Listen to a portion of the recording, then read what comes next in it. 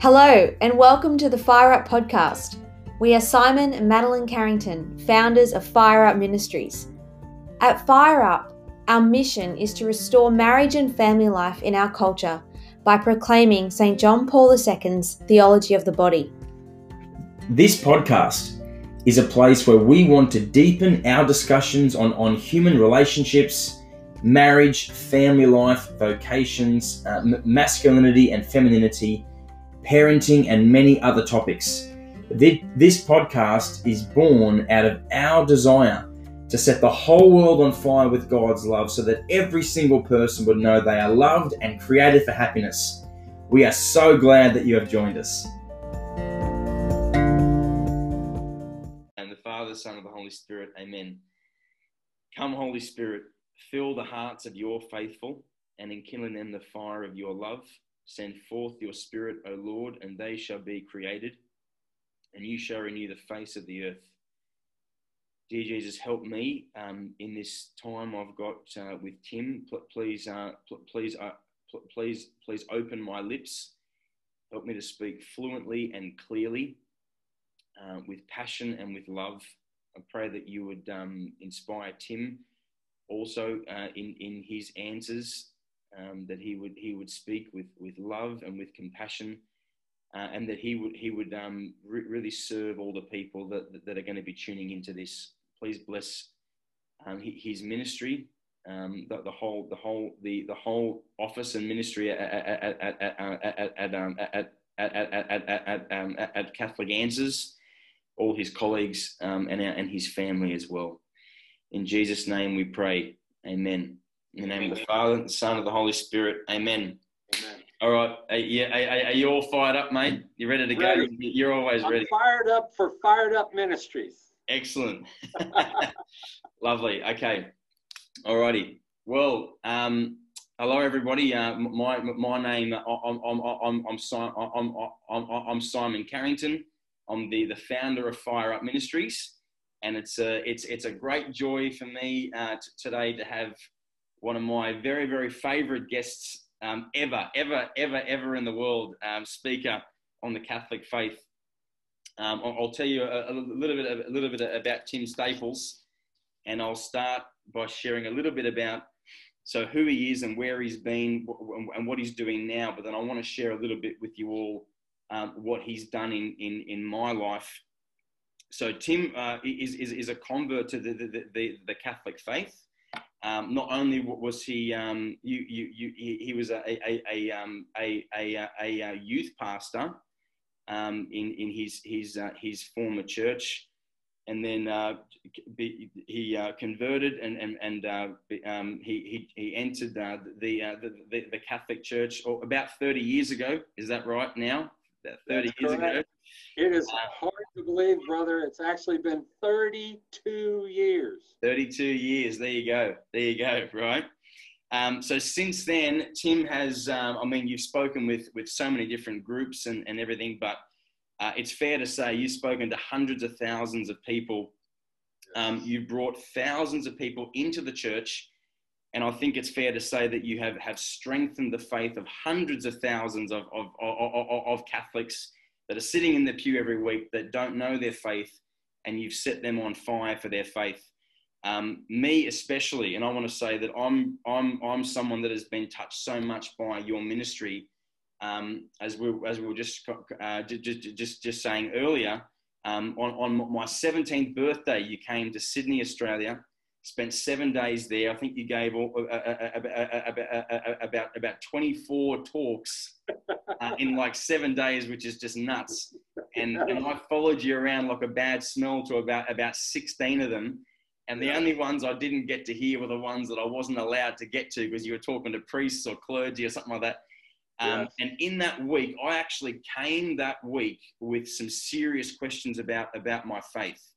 And I remember reading in scripture things like, we should not bow down to statues and call no man father. And I can remember as a 17-year-old, 16-year-old boy saying, I can't believe that the Pope didn't read this one, right? He didn't see this verse. And you came and you totally blew me away. And I think that the fire of Fire Up Ministries, I can certainly say that you were the very, very first man to light that match in my heart, and praise God, it's been burning ever since. But now you are the director of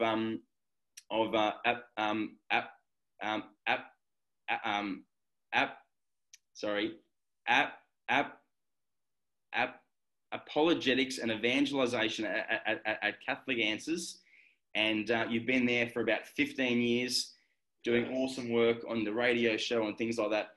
But after that long introduction, I'm sorry, Tim Staples, welcome to the Fire Up podcast. It is a blessing to have you with us.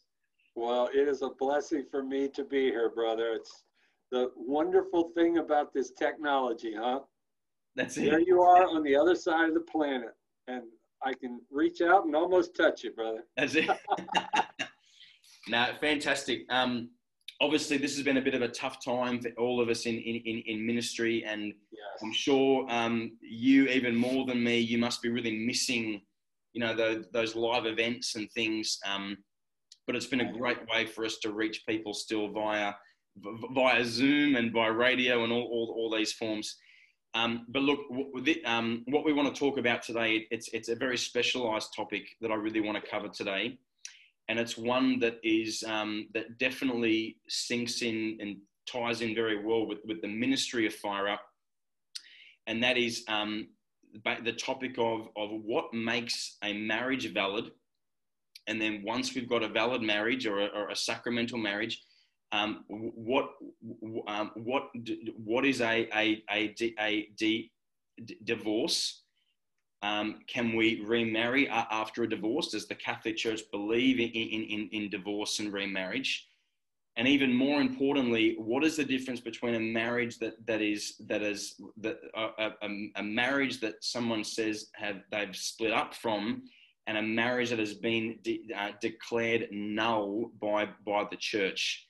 This is one that I think so many people have questions about, and it's one that I've got questions about too.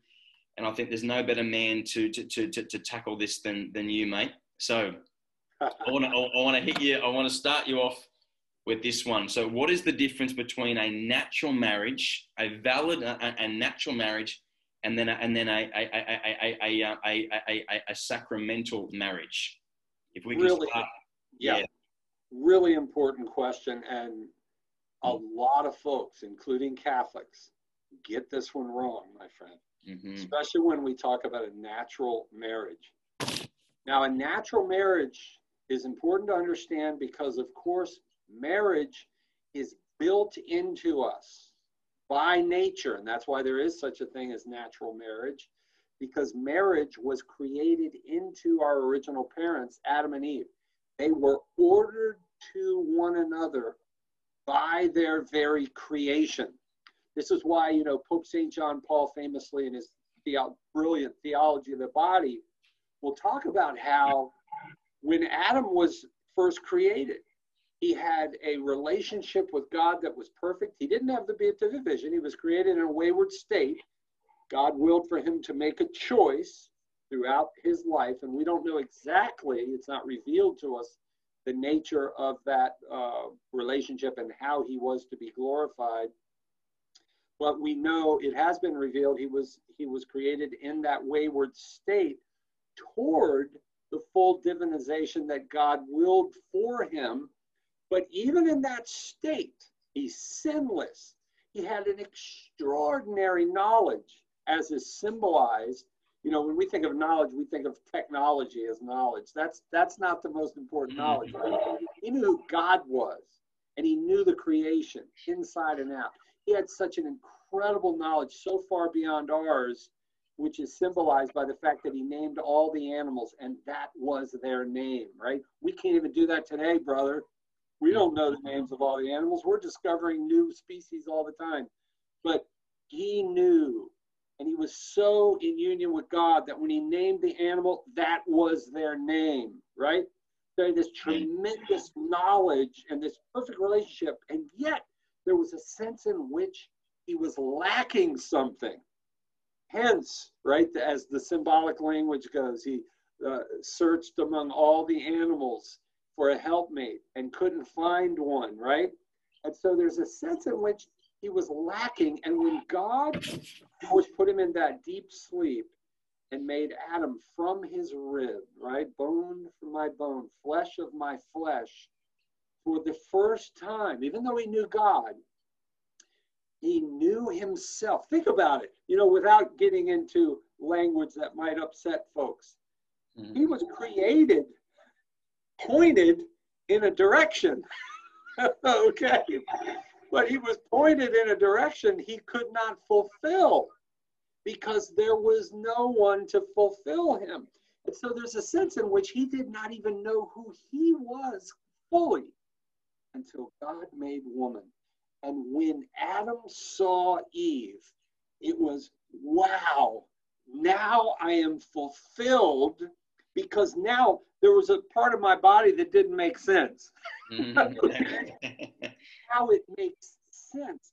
I'm ordered toward this woman that God made for me. And so this is the foundation of marriage, right?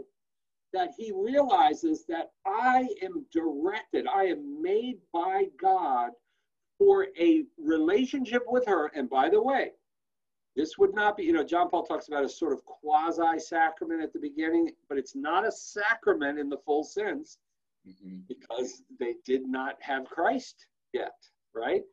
They did not have what you and I have now. However, what he did have, and this is important in understanding natural marriage, he knew that he was ordered toward an absolute commitment to this woman, this beautiful woman that God made for him to complete him in that sense of helping him to know who he is in God, right? And that he is called to be the protector of and the provider for, number one. And number two, so number one, when we talk about natural marriage, and a lot of folks don't know this, even natural marriage, apart from the church, don't know Jesus, natural marriage is necessarily a permanent commitment between a man and a woman. In fact, Pope Pius XII taught that even natural marriage is indissoluble, not absolutely, but it's in what Pius XII taught is that and Pope Pius XI as well, it's intrinsically indissoluble.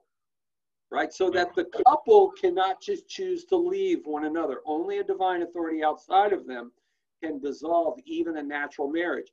And that natural marriage involves an absolute commitment, a permanent commitment. In other words, on a natural level, if you're saying, what, I'm going to do a trial marriage. I'll marry her for a little bit, but then if she doesn't live up to my expectations, man, I'm out of here. That's not a marriage, even on a natural level. That is not a marriage, number one, because it is a permanent commitment between a man and woman. But secondly, it is ordered toward procreation, even on a natural level. So if you go into a marriage, I don't care if you're a Buddhist, you've never heard of Jesus, but if you go into a marriage with an intention, no, we're not going to have children. You kidding? We're just going to have fun sexually, right? That's not a marriage.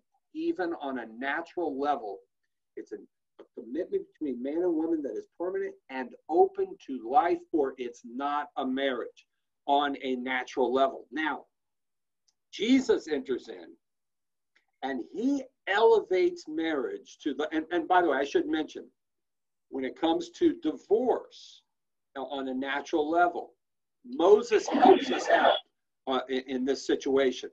Because remember Jesus, when he's teaching on marriage, and he's asked the question, whether it's in Matthew 19, Mark 10, Luke 16, he's actually asked by the apostles, hey, what about this divorce? And, what about this divorce and remarriage thing? Jesus lays down the law and says, ain't no such thing, right? I mean, he upsets everybody because he puts the hammer down and says there's no divorce and remarriage if you have a sacramental marriage. Jesus elevates this, but now he adds to his explanation. Now, Moses permitted divorce because of the hardness of your hearts, But from the beginning, it was not so. Notice how from the beginning it was not so. Why? Because by nature, this is an important point, marriage is permanent. But nevertheless, because of the hardness of your hearts, Moses permitted. So he was a divine authority who permits the dissolution of a natural marriage, and that is valid. However, Jesus, when he says, what God has joined together, let no man put asunder, the Catholic Church teaches infallibly he thus elevated marriage to the level of sacrament and said in essence, from this day forward, there will be no divorce. There's no power on this earth or in heaven other than God by death taking the life of one of the spouses. There is no power. The church doesn't have the power. Once you have a valid, sacramental, consummated marriage, it is till death do us part. This is why Paul will talk about both in Romans chapter 7 and 1 Corinthians 7 verse 10. He says, as long as the spouses live, they are bound to one another. Only death, Paul says in Romans 7, eliminates that union. So this is what we mean by a sacramental marriage. Jesus elevates marriage to a level that they could not even have fathomed in the Old Testament. And by the way, this is why when Jesus puts the hammer down, again, whether it's Matthew 19, Mark 10, or Luke 16, the apostles are like, well, then my goodness, who's going to marry? You mean there's no way out of this thing? Right? Because they can't even fathom having marriage where it is truly until death do us part. But Jesus wants to elevate the conversation, and he does.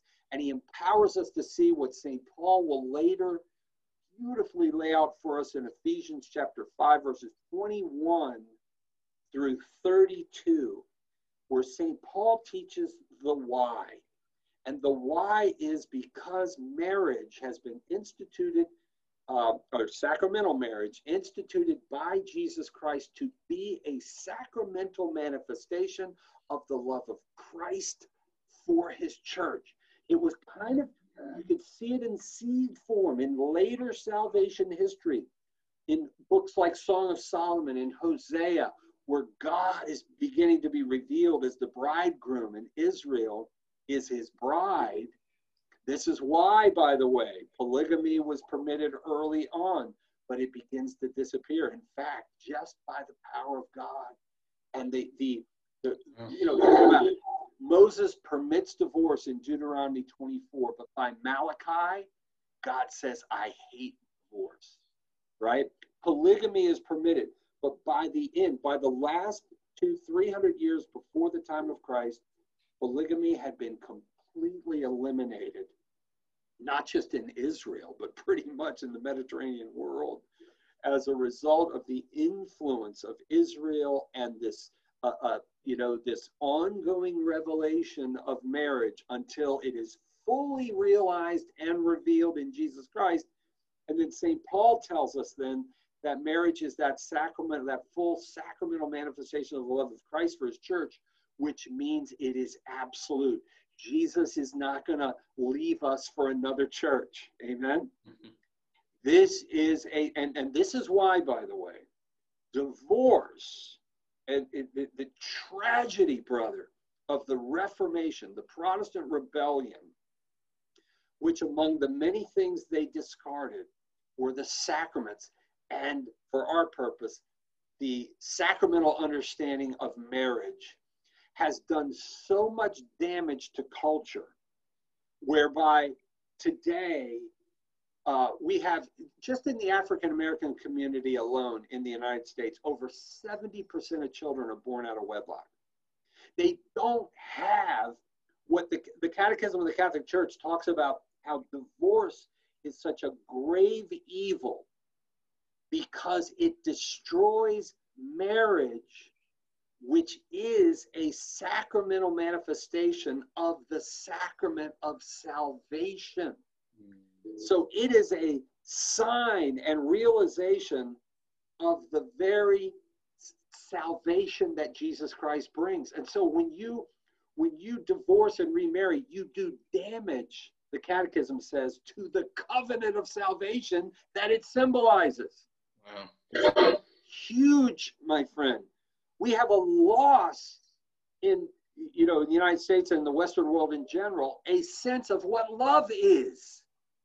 Because marriage is designed by God to be a manifestation of what love is. It is absolute. I will die for you. Basically, on our wedding day, we as men say to our brides, I will die for you. And if God gives us children, I will die for them. And when you divorce, you destroy all of that because it's no longer real. It's a lie. And to the children, they don't know what love is because it's been broken in their very experience through divorce. So this topic you have chosen is so crucial for us. As Kimberly Hahn famously has said many times, we've got to rebuild, change the world one diaper at a time, right? The way she says that is so powerful, but she's talking about through marriage. This is the first way that we evangelize in a truly effectual way in the culture, is through the family. Now, of course, we evangelize as individuals, one person at a time. All that is true. But if we do not live the faith in Catholic families, our words are going to fall on deaf ears because people, I'm telling you, and I see it in the States, I see it in young people, they don't even believe in love anymore. Love is not real because they don't see it. And where you see it first is in Catholic marriages. The father, most importantly, in sacrificing for his family, is the first image of God that children see. And if it's not there, there are devastating consequences. Wow. Yeah, this is so important. Yeah, great answer. This is. I mean, you've already helped kind of answer what's coming next here. I think. I mean, saying. I mean, God hates divorce. There, right? So really, the church, his bride, hates it as well, right? Yes. So obviously, there is no divorce in the church. Can I just, I'm going to throw just a little bit of a side angle here question at you. So if a couple are finding themselves in a marriage that is unhealthy, yes, that is violent, where there is serious harm that is taking place, for example, because this is often the angle that it'll be asked to me to answer. Okay, so you're saying I can't leave this man, I can't leave this woman. What option is there for someone that, yes, may need to space out for obvious reasons? Yeah, so excellent question. Okay, very important. Divorce and remarriage. Now, divorce is always an evil, always. And there's always sin involved. Now, there can be one of the two spouses can truly be innocent.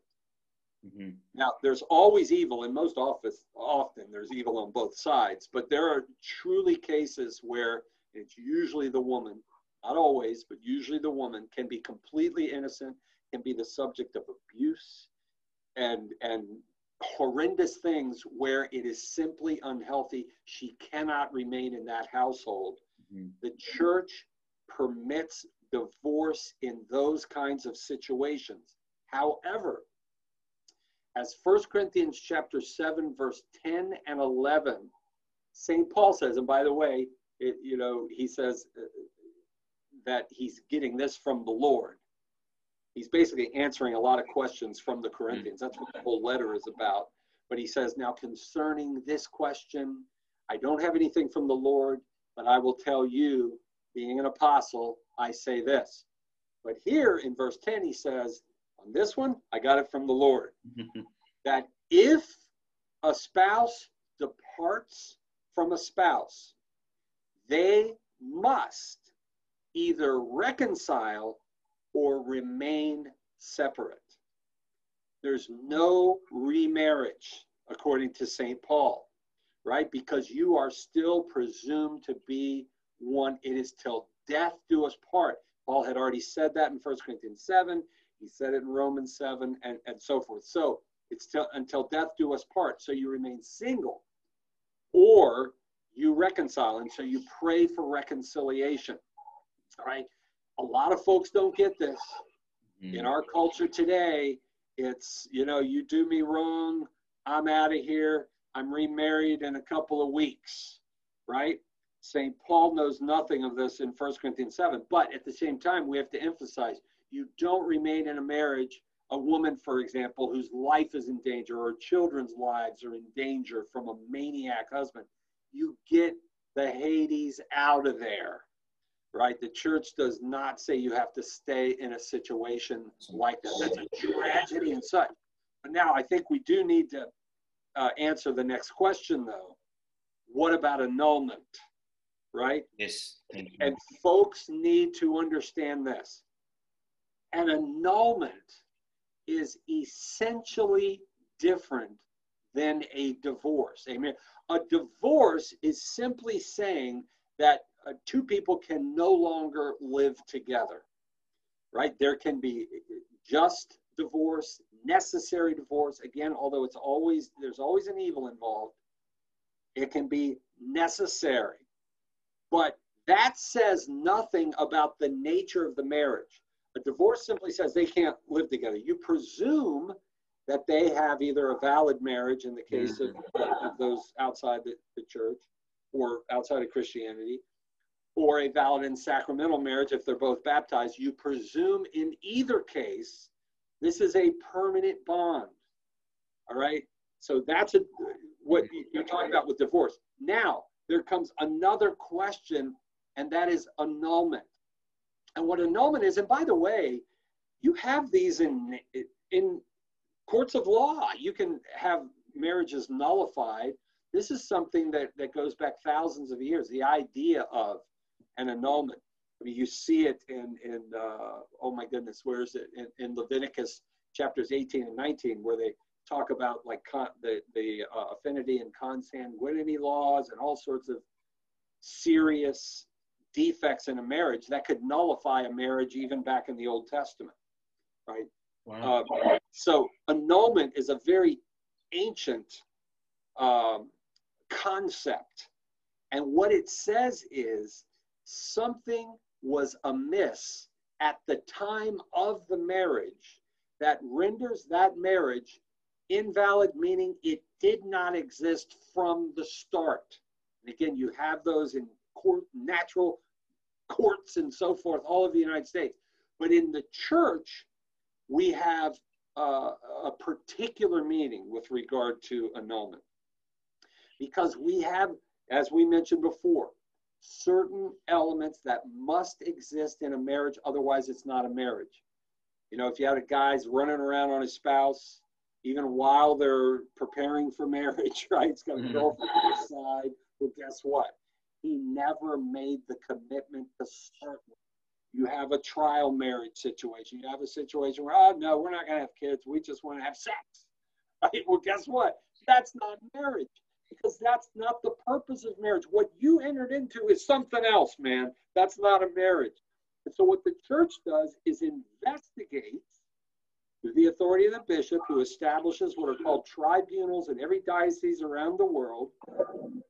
This is, and I don't know what happened to my computer right there, but anyway, this is so important. The church investigates that marriage to see if there was any impediment, defect at the outset, which would indicate this was not a marriage from the start. And if the church declares that union null and void, then that person or those persons are free to attempt marriage again, because there was no marriage. That's as different, from divorce and remarriage, right? Two baptized people that are divorced and they remarry versus two baptized people who get an annulment and remarry are as different as an orange is from an orangutan. All right? Because the one who is baptized, divorced, and remarries with no annulment is in sin Objectively speaking, you are living in adultery.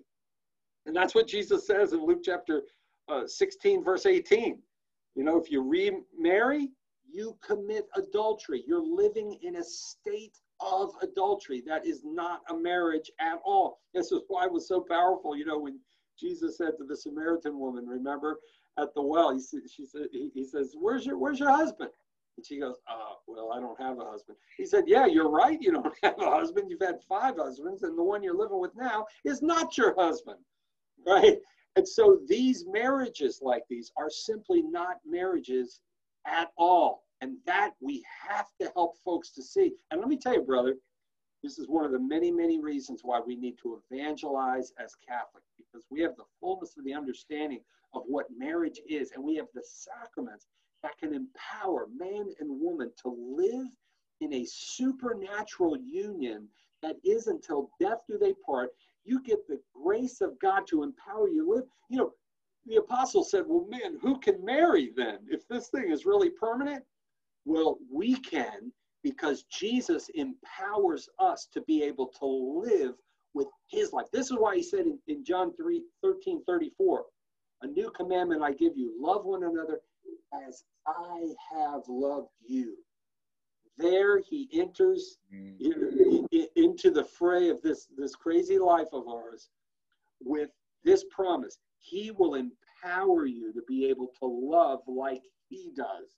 That means husbands to love unto the death. Wives empowered supernaturally to be a true bride of Christ as well. Amen. Man, this is awesome.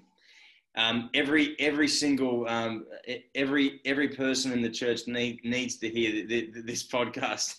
Oh, amen. And this message, it's obviously I mean it's just chaos in relation to this wonderful sacrament of marriage today is so it's so misunderstood.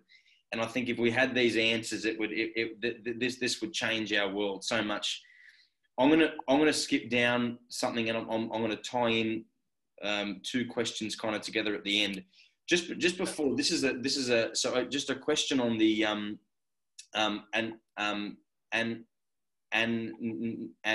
annulment.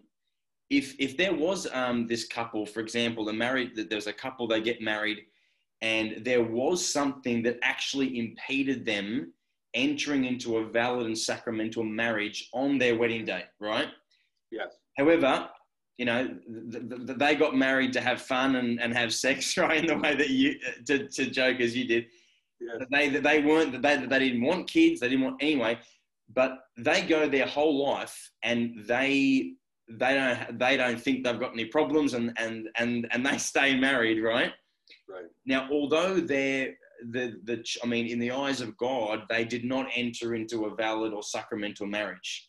Correct. Would the church at the end of their life, would the church say that they were living their entire life in sin, or as though they weren't married? Or does the church say, well, look, we're going to give you the benefit of the doubt. We're going to presume that you entered into something valid unless you ask for us to investigate and prove otherwise?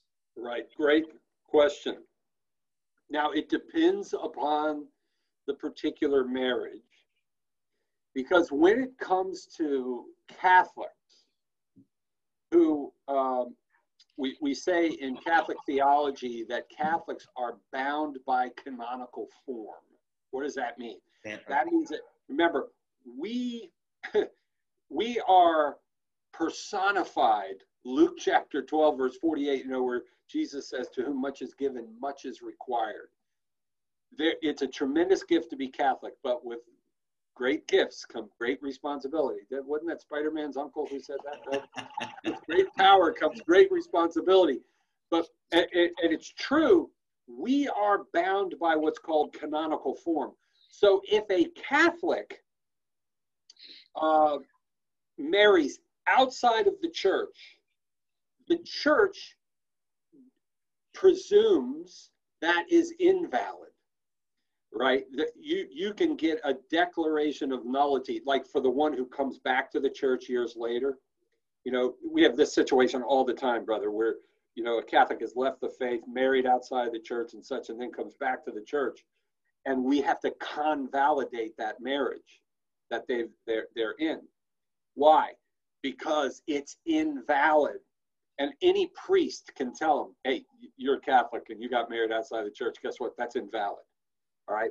But if you have, now again, that has to do with Catholics who we know are bound by canonical form. But if you have two Protestants outside of the church, both baptized, the church presumes that to be a valid and sacramental marriage until it can be proven otherwise. If you have a natural marriage, and a natural marriage would be between a baptized person and a non-baptized person, or two unbaptized people, that's a natural marriage. It's impossible to have a valid and sacramental marriage unless there's two baptized people, because we're talking about a supernatural union here. Both of you have to be supernatural, right? Otherwise, it's a natural marriage. But in the case of the persons, they're not Catholic, not bound by canonical form, we presume those marriages to be valid natural marriages unless it can be proven otherwise. Okay. Oh, right. Okay. I did not know that. So so just if there's someone that's going to be listening to this and maybe that has been their story, they fell away from the church, they married outside and they've since come back. What is the process to convalidate your marriage? What would they need to do? Talk to your pastor. It is remarkably easy. People think, oh, is it going to be this big process? No, it's not. Now, depending upon, you know, if the couple defected from the faith and such, a pastor might ask them to make a profession of faith and, you know, have a few classes and be sure that they know what marriage is. But then you basically you can do it in the office with your pastor. You get a witness and you convalidate that marriage. So it's very easy to do. Now, I have known of cases where people want to have a full-blown marriage and the church doesn't object, you know, because they're so excited about, you know, but most often it's just a matter of convalidation. Beautiful. Okay, that's awesome. Okay, and this is my last question, and this is going to be very helpful because I mean I'm just the age group that I do tend to speak to more so because of my age. This is going to apply to the people I speak to a lot. How should a priest then? I mean, having known this, how should a priest prepare a couple for marriage, and even what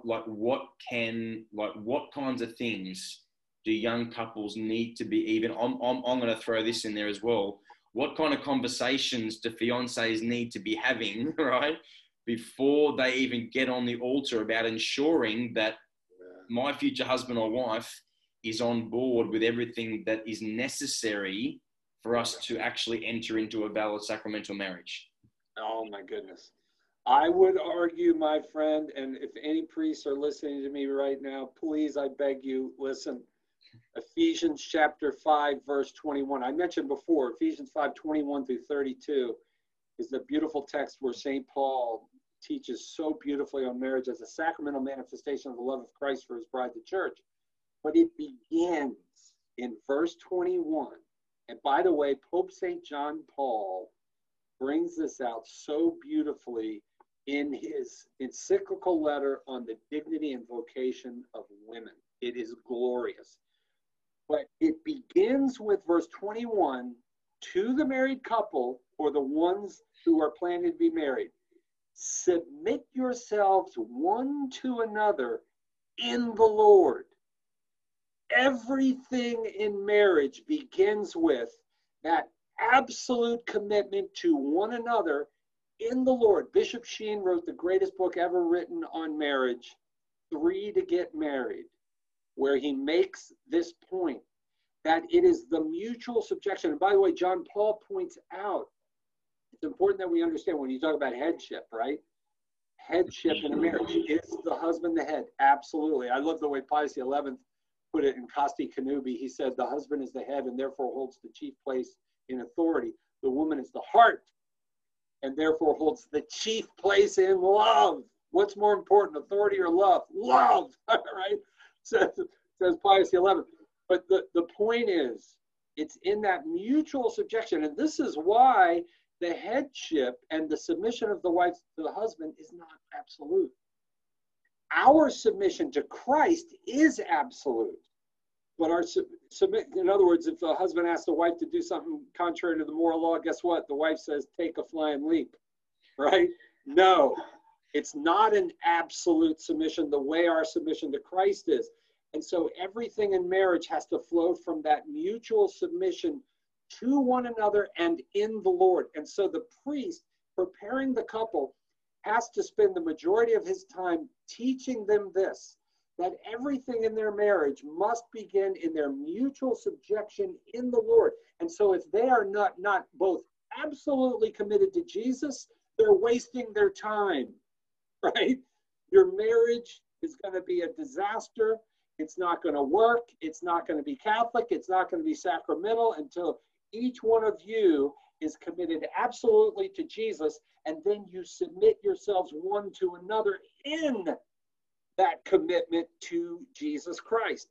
From there, because if you don't have that absolute commitment, nothing else is going to make sense anyway. What do you mean I have to do this? What do you mean you have to? Look, have you died lately for your bride? Okay? That's what you're called to, man. You're not just called. Yes, you are called to absolute submission, and you're called to that permanent commitment till death do us part. But more than that, you're called to die for her, right? If you get that right, the permanent commitment is a piece of cake, right? He says, love your bride as Christ loved his church. What is that? Ephesians 5, verses 24 and 25, who gave himself for her, right? That's where it begins, that mutual subjection, that commitment, which must be incarnate in that. Now, how do you do that? Okay, I'll die for you, honey. Well, okay, great. But will you live for her until you die? Right? Well, no. Guess what?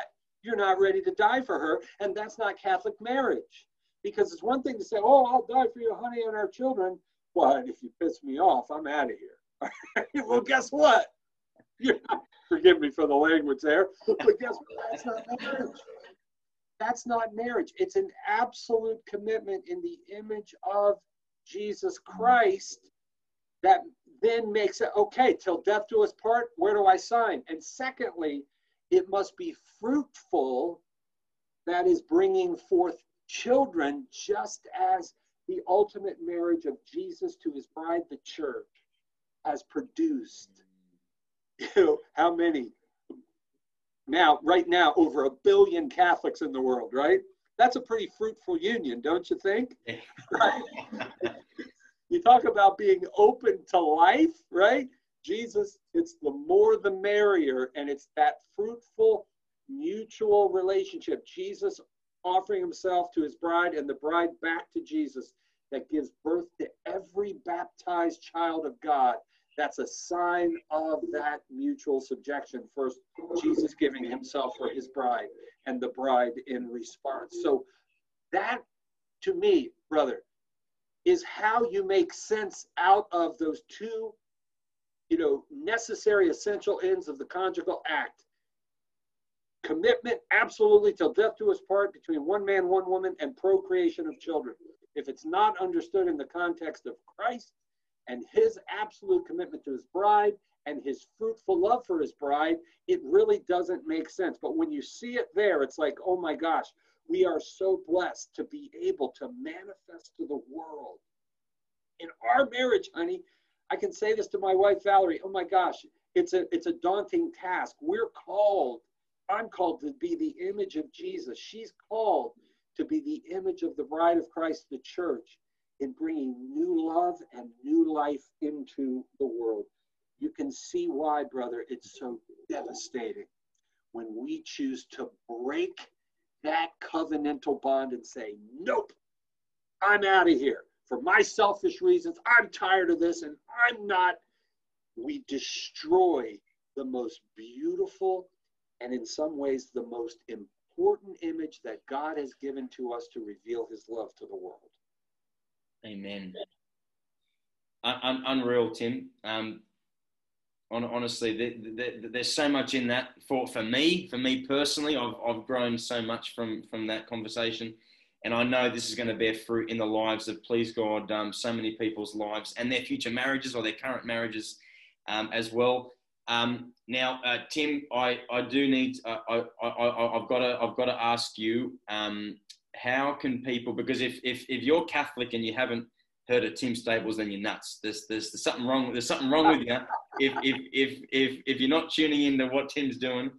So what is? I mean, I've read your book, Behold Your Mother, on Mary, and I've read Nuts and Bolts. Have you read Nuts and Bolts? Yes, I have actually. I've read Nuts and Bolts as well.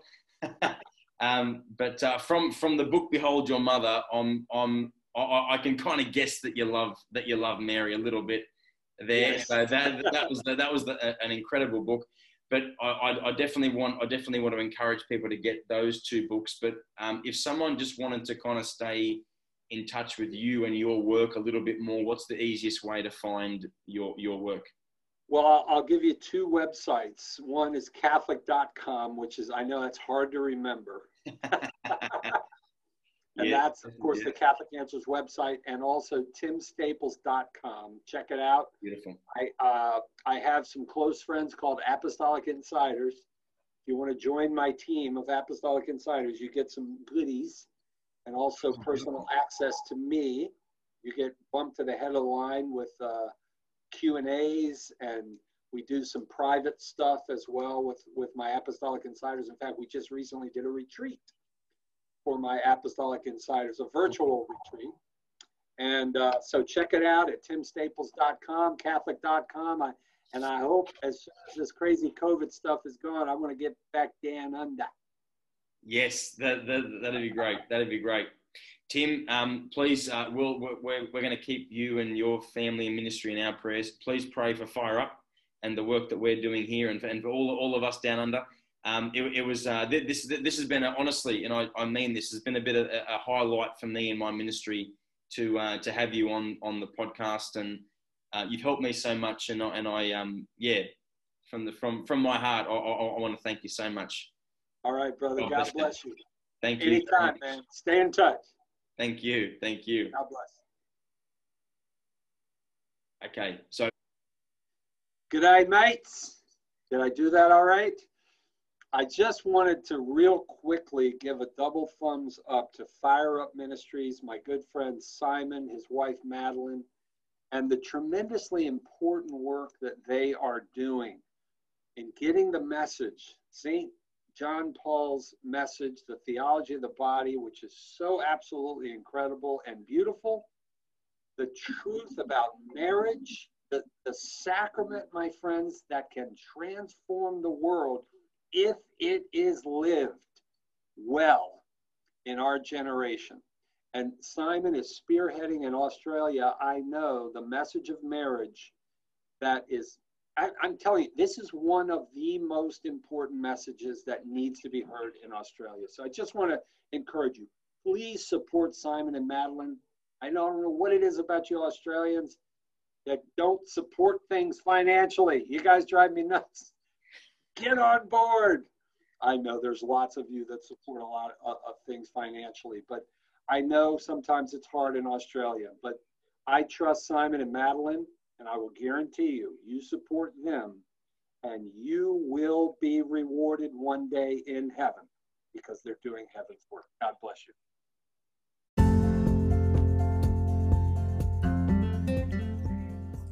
Thank you for joining us for this episode. If you would like ongoing formation from Fire Up Ministries, I would love to invite you to be a part of the Fire Up family. Please visit our website at www.fireupministries.com for more information. For just $1 a day, you can have exclusive access to the content that we create just for our family members.